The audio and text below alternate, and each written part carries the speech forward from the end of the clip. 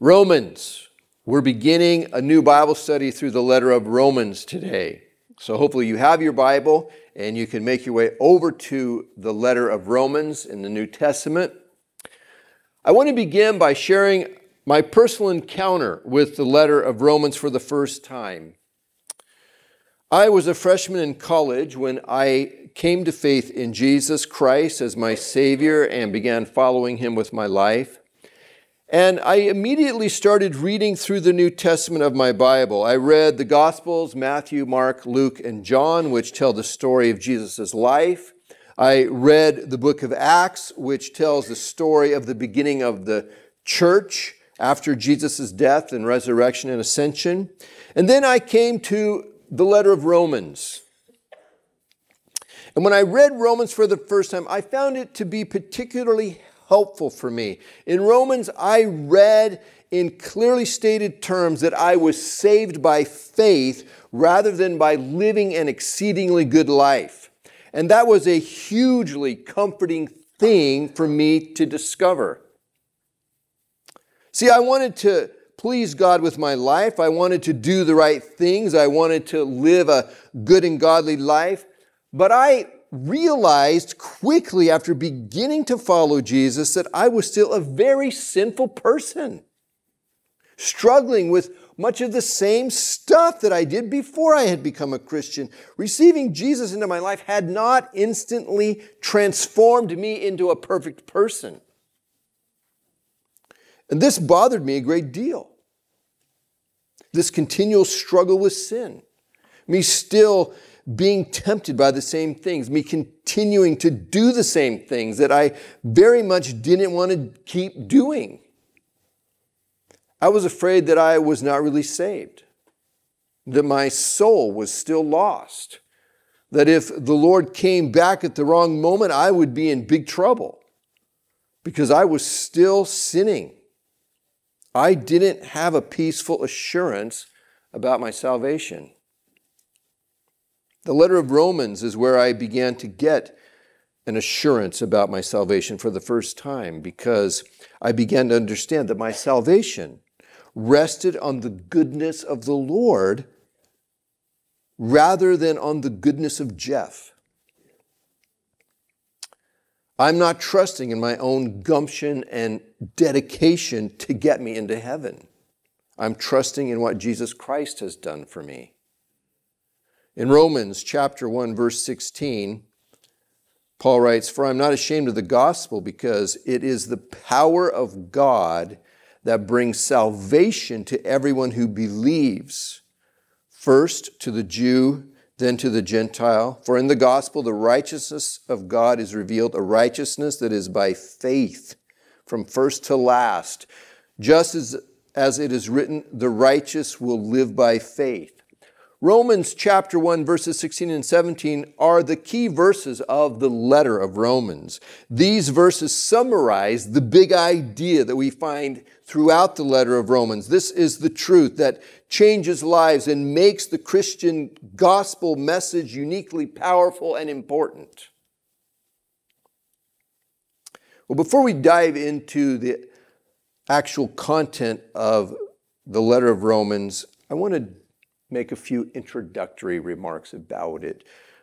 Who wrote the letter? That's a place I'd like to start. Who wrote the letter? The letter was written by the Apostle Paul, and the writer of the letter is identified in the very first verse of the letter. Paul is the author of 13 of the 27 books and letters that are in the New Testament. The letter to the Romans is considered Paul's magnum opus, his most important and comprehensive writing. We've talked a lot about Paul's life at other times, so I don't want to spend much time today doing that again. It's believed, though, that Paul was probably in Corinth when he wrote the letter to Romans while he was on his third missionary journey in or around AD 57. It always strikes me as interesting that these writings that were done 2,000 years ago remain relevant and important for our lives today.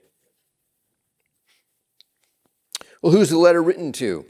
The recipients of the letter, they're identified in chapter 1, verse 7 of the letter. It says, to all in Rome who are loved by God and called to be his holy people. The believers in the church in the city of Rome were predominantly Gentiles or non-Jewish people. Although there was a significant number of Jewish believers also in the church, Rome was the capital city of the great Roman Empire. It was the largest and most influential city in the known world of the time. The importance of the city of Rome at the time can't be overstated, really. And we are all familiar with Rome on some level. We all had to study something about the Romans going through school and all of that. The church in this city certainly would have felt the pressures and the influences that would come from being in such a city as Rome. What was the purpose of this letter? Why was it written? Well, Paul felt that he had largely completed his missionary work in the eastern part of the Roman Empire. So his hope was to travel to Rome on his way to Spain, where he intended to preach the gospel of Jesus. But first he needed to go to Jerusalem, he said, to deliver the money that he had collected from the Gentile churches for the poor in the church at Jerusalem. This is all talked about in Romans chapter 15, verses 23 through 29. Paul sent this letter ahead to the believers in Rome, informing them of his plans to visit and to prepare them for his visit by laying out a very careful presentation of God's plan of salvation for all people. Paul had not been to Rome before. He didn't start this church. So he's introducing himself to them for the first time, even though they certainly know who Paul is and they are aware of his ministry. Salvation is the main theme of the letter. Our need for salvation, how salvation is received, what God has done to make salvation possible for us, that the salvation that God has provided through Christ is available to all people, both Jews and Gentiles, and how our salvation should impact our lives even in the here and now. The Bible teacher, Martin Lloyd-Jones, is famously known for his study of Romans. He preached on the book of Romans every Sunday for 13 years. The teachings that he did on the book of Romans were then published in written form, and they occupy 14 volumes. They're considered to be one of the most comprehensive treatments of the letter of Romans. It is certainly an impressive accomplishment. Now, I want to put your mind at ease today and tell you that I don't plan to spend the next 13 years teaching the book of Romans. I intend to move us through this letter at a much quicker pace. As Clint Eastwood's character, Dirty Harry, said, a man's got to know his limitations. But in contrast to Martin Lloyd-Jones' study of Romans, the NIV Study Bible provides the following one-paragraph summary of the letter, which I think captures really well the main content of the letter, and it helps us get oriented for our study. So I'd like to just read that for us this morning. Paul begins by surveying the spiritual condition of all mankind. He finds Jews and Gentiles alike to be sinners and in need of salvation. That salvation has been provided by God through Jesus Christ and his redemptive work on the cross. It's a provision, however, that must be received by faith, a principle by which God has always dealt with mankind, as the example of Abraham shows. Since salvation is only the beginning of Christian experience, Paul moves on to show how the believer is freed from sin, law, and death, a provision made possible by his union with Christ in both death and resurrection and by the indwelling presence and power of the Holy Spirit. Paul then shows that Israel too, though presently in a state of unbelief, has a place in God's sovereign redemptive plan. Now she, Israel, consists of only a remnant, allowing for the conversion of the Gentiles, but the time will come when all Israel will be saved. The letter concludes with an appeal to the readers to work out their Christian faith in practical ways, both in the church and in the world. So let's flip over to Romans chapter 1, and let's begin in verse 1 of the letter. It says, Paul, a servant of Christ Jesus, called to be an apostle and set apart for the gospel of God. The letter of the Romans begins in the usual way for letters of the time period. We've noticed this before, but rather than putting who the letter is to at the beginning of the letter and then saying who the letter is from at the end of the letter, as we do in our letters, instead, who the letter is from is stated first, then who the letter is to is stated, followed by a greeting. And so he begins, Paul, as we mentioned before, this is who the letter is from, the Apostle Paul. After naming himself as the author of the letter, Paul tells us who he is, and he gives his qualifications for writing the letter. How a person identifies their self is very important in our day, isn't it? I mean, people say, I identify as, and then fill in the blank. Here's how Paul fills in the blank for himself, for how he identifies himself. I am a servant of Christ Jesus, called to be an apostle and set apart for the gospel of God. This is how Paul sees himself. This is who he is. This is his identity.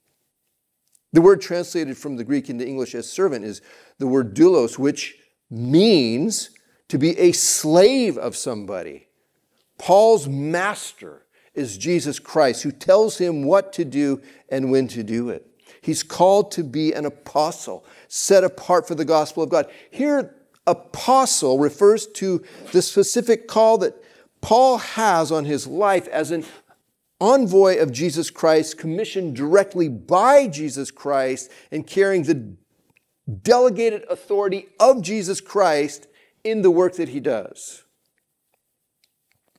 The mention of the words gospel of God causes Paul to pause at this point and elaborate on this gospel, this good news for a moment.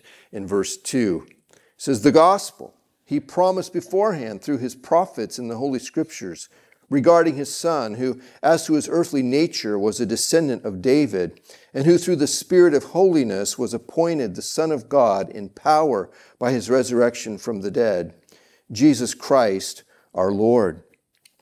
The gospel he promised beforehand through his prophets in the Holy Scriptures. The gospel is the fulfillment of a promise that God made to us.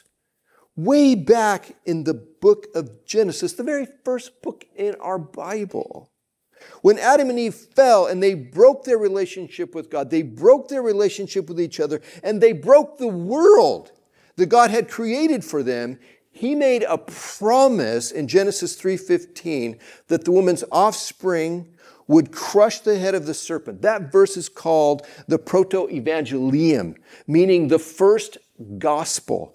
It's the first appearance of the gospel. God promised that he would rescue us and redeem all that has been broken, that the Savior is coming. And then throughout the Old Testament, the Holy Scriptures, as Paul calls them here, God speaks through various prophets pointing to the time when the Messiah would come, bringing salvation, promising a new relationship would be created for us with God. God would make a new covenant with us. This gospel is centered in the Son of God, Jesus Christ, who is uniquely qualified to save us.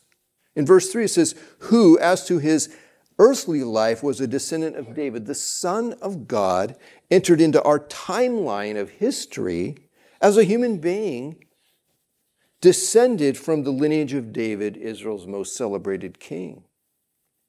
Verse 4, and who through the Spirit of holiness was appointed the Son of God in power by his resurrection from the dead. Through his resurrection from the dead, Jesus is shown to indeed be God the Son. The resurrection authenticates who he is. his deity. One commentator writes, had Jesus not risen from the dead, he would be remembered today only as a Jewish moralist who had some inflated ideas about his own relationship to God and made a number of ridiculous demands on those who wanted to be his disciples. On the other hand, if it is true that he rose from the dead, then his teachings about himself are true and his requirements for discipleship must be taken with all seriousness. Jesus is both fully human and fully God. He is unique. There is no other person in all of the world who's like Jesus Christ. And it is his unique nature of being both human and God that enables him to be our Savior, our Messiah. And so verse 4, it ends with these words, Jesus Christ our Lord. This special, unique, one-of-a-kind Savior, Jesus Christ, is our Lord. How wonderful it is to be able to call this Jesus our Lord. Verse 5, through him we receive grace and apostleship to call all the Gentiles to the obedience that comes from faith for his name's sake. And you also are among those Gentiles who are called to belong to Jesus Christ. The promised Messiah, Jesus, didn't come for the Jewish people alone. The gospel is good news for all people who will respond in faith. Notice what it says here about faith, the obedience that comes from faith. Real faith in Jesus produces obedience to him in our life. Obedience will be an outgrowth of our faith. Faith is not intellectual assent to a series of propositions, but surrender to the one who asks us to trust him. There are people who say, I believe in Jesus, but there's no evidence in their life of that belief. If we truly believe in Jesus as Savior and Lord, then there will be evidence of that belief in how we live our life. There will be a surrendering of our will to him. There will be a reliance on him for our well-being. There will be a moving of ourselves out of the center position of our life and putting him there instead. There will be a putting into practice the teachings of Jesus. This is not being done perfectly in any of us. We are all on a journey of ups and downs, successes and failures, good days and bad days. But the person who has a complete absence of obedience and life-affecting trust in Jesus Christ needs to seriously question the faith that they are claiming to have. Whatever it is that they are claiming to have is not the faith being talked about here in Romans. Finally, look at what it says at the end of verse 6. It says, we are called to belong to Jesus Christ. Paul opened his letter saying that he's been called to be an apostle, set apart for the gospel as a servant of Jesus Christ. And now he tells the recipients of this letter that they too are called to belong to Jesus. Christian, we belong to Jesus. 1 Corinthians 6:19 and 20 says, you are not your own. You were bought at a price. Therefore, honor God with your bodies. And what is that price that was paid? The precious blood of Jesus Christ. Can you think of anyone that you would rather belong to than Jesus Christ? No one loves us more. No one has our very best interests at heart more. No one cares for us more. No one understands us more. I would rather belong to him than to myself. I've made a mess of my life under my own lordship. Jesus, take the wheel, as the country song says. Amen? And may we live like we belong to him. 7, it says, to all in Rome who are loved by God and called to be his holy people. So this is who the letter is originally written to. And look at how Paul describes the believers in Rome, and in extension, all believers, including ourselves. It says, loved by God. God loves all people, in a general way, but he has a very special love for those who have responded to him in faith, embracing his son Jesus as their Savior and Lord. Christian, you are loved by God in a very special way. You are one of his precious ones. You are now counted as one of his children. Second, he says, called to be his holy people. God's purpose for us is that we be holy like him. 1 Peter 1:15 says, but just as he who called you is holy, so be holy in all you do, for it is written, be holy, because I am holy. It says, grace and peace to you. This is the usual greeting that Paul uses in his letters, which is a combination of both the usual Greek and the usual Jewish greetings. Greek or grace and Jewish peace. So grace and peace.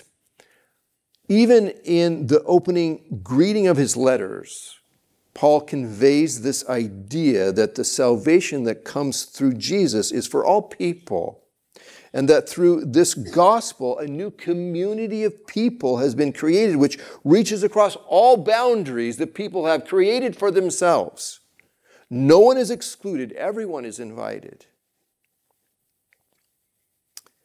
Verse 8, first, I thank my God through Jesus Christ for all of you, because your faith is being reported all over the world. So beginning with verse 8, we enter into the actual body of the letter, and Paul begins with thanksgiving. He gives thanks to God for the beautiful, life-changing work that the Lord has been doing in the believers in Rome. The Lord's good work in them has been so profound that it's being reported all over, he says. Christians who visit Rome, they come back to their hometowns and they tell about the amazing work that God is doing among the people in Rome. The church there is thriving, they say, even in the midst of all of the pressure from the unbelieving culture that surrounds it in this city of Rome. What a wonderful thing to have said about you. Lord, may the same thing be said about us here at Touchstone. Amen? May the life-changing work that the Lord is doing in us be reported to others, to encourage them and to bring glory to the Lord.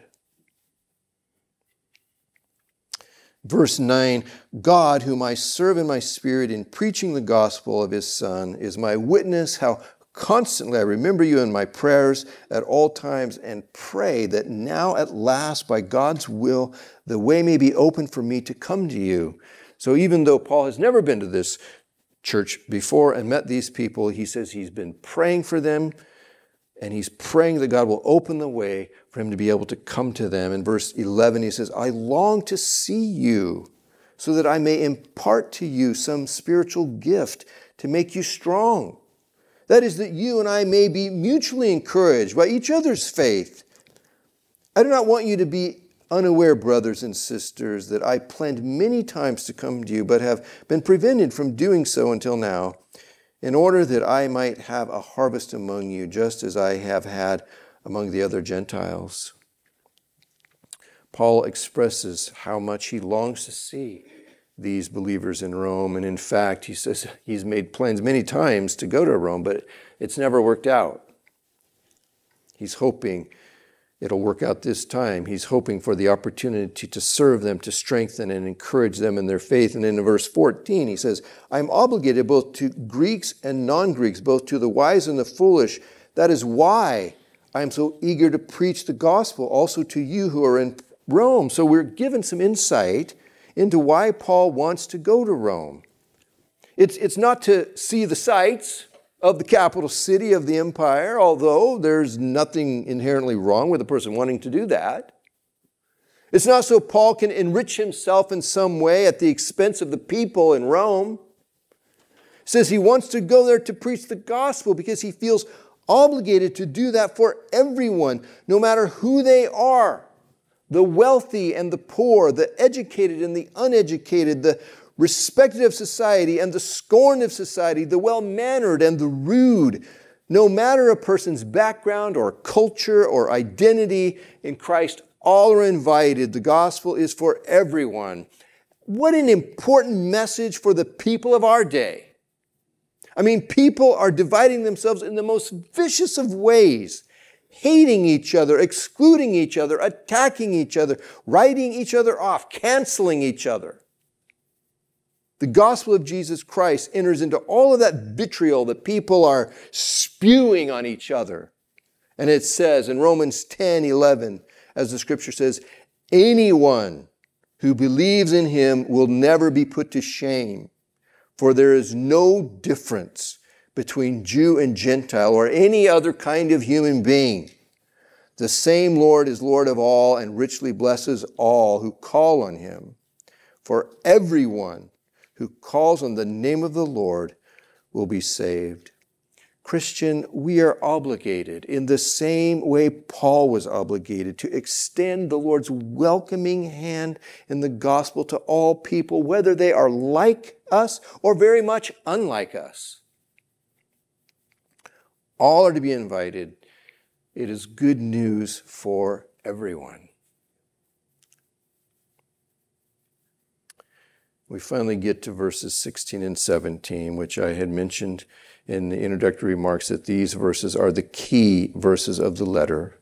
The rest of the letter explains and expands on what is said in these verses. It says, "For I am not ashamed of the gospel, because it is the power of God that brings salvation to everyone who believes, first to the Jew, then to the Gentile. For in the gospel, the righteousness of God is revealed, a righteousness that is by faith from first to last. Just as it is written, the righteous will live by faith." He says, "For I am not ashamed of the gospel." Paul is not reluctant or embarrassed or timid or uncertain or afraid that the gospel is not worthy of a person's consideration. Paul feels very much the opposite. He has tremendous confidence in the gospel, convinced that it is the very thing that is most needed by every person. Because the gospel is the power of God that brings salvation to everyone who believes. People talk endlessly about what we need to do to fix the many problems in our world. Some say we need to go back to the way it used to be. How far back do we go? When was it ideal? When were things better than they have ever been? When was it good for everyone? Was it 50 years ago? Was it 100 years ago? Was it 1,000 years ago? Some say that we need to deconstruct it all. They say what we have is a corrupt system built by corrupt people. So it all needs to go. Well, there's certainly truth in that. But let us not forget that history has demonstrated many times, over and over again, that every system built by people ends up being corrupt because people are corrupt. Human beings have proven to be their own worst enemies because there is a corruption resident within us that continually spoils our best intentions and efforts. The solution to our problems, both individually and corporately, is not to try harder, to be more devoted to our cause, to gin up more passion, to burn down everything, to drink and drug ourselves into a stupor, to shop more, to cancel those who don't share our opinion and point of view, to tap into our inner potential. The solution to our problems is the gospel, because it is the power of God that brings salvation to everyone who believes. In the gospel, salvation is not only initiated by God's power, but also carried through by His power. See, He doesn't just give us a new start and then leave it up to us to get it done. That wouldn't be effectually any different than the way human life begins already. I mean, we're born into this world given a new start. And how do we do with all of that? Well, we turn that new start into a train wreck before we even get to puberty. And it goes downhill from there. Some of us make a bigger mess than others, but we are all mess makers. Instead, God gives us new life when we put saving faith in Jesus as Savior, and He grows that new life in us as we live by faith in Christ. God's power is at work, saving us from start to finish, by faith from first to last, as it says in verse 17. This salvation that we're talking about is not just the forgiveness of our sins. It includes our justification, being made right with God, being reconciled with Him. It includes our sanctification, growing in holiness. And it includes our glorification, becoming like Jesus in His resurrected form. The salvation that comes through the gospel of Jesus Christ, it changes human lives by God's power. This power of God that brings salvation, it's tapped into, it's taken hold of, it's connected to, it's activated in our life, it's received by us by believing the gospel. Everyone who believes. For in the gospel, verse 17, the righteousness of God is revealed, a righteousness that is by faith from first to last, just as it is written, the righteous will live by faith. People often think righteousness is something that we can achieve by our own efforts, by being a good person. And, some people are very nice. They're polite, they're helpful, they're good sharers, they're kind and considerate, they follow the rules, and so forth. They're good folk. And some of you are those good folk. The righteousness of God, though, is much more than that. It's a right and accepted standing before God that can't be obtained through being nice, well-behaved people. Even the very best of us is not that good. Like it says in Romans 3:10, none of us are righteous. The righteousness of God, it's something that needs to be received by faith. It's something that God gives to us. It's something that God declares us to be. Rather than trusting in our own righteousness to be good enough to make us right before God, which it never will, we trust in the righteousness that God gives us through Jesus Christ. It's a righteousness that is by faith.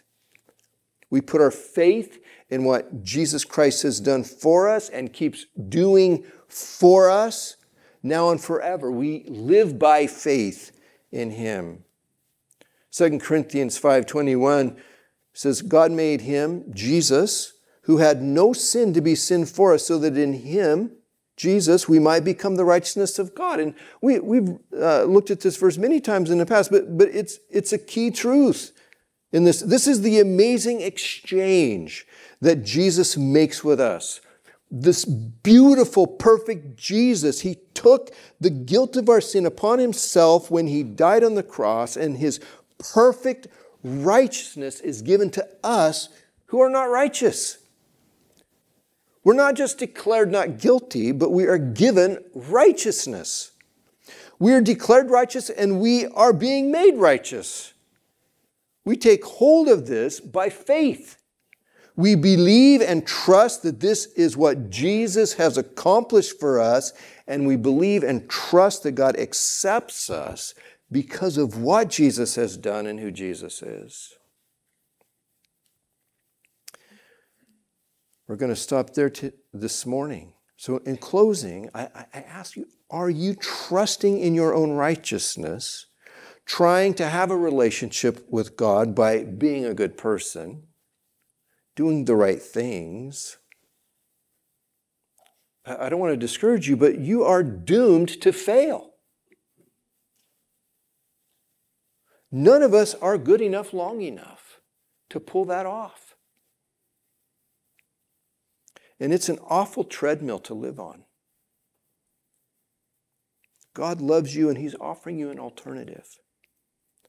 Trust in the righteousness that He will give you Put your faith in what Jesus Christ has done for you and will do in you. Rather than frustration and fear and guilt, you can experience God's peace and joy. Christian, I want to remind you that God makes you righteous through what Jesus has done for you. Live in the peace and joy of that truth. Believe and trust in what He's done for you and what He's going to do and keeps doing in you. I leave us with that precious promise in Philippians 1:6, being confident of this, that He who began a good work in you will carry it on to completion until the day of Christ Jesus. Let's bow our heads. Lord, we applaud you because you have done the unbelievable for us.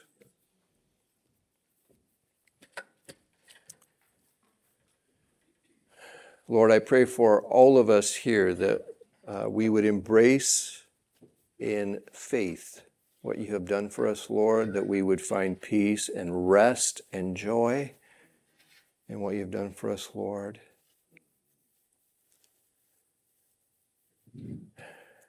That you would continue your good work in us. Lord, we submit our life to you. We belong to you. We ask you would continue to do your good work and make us into those people you want us to be, Lord.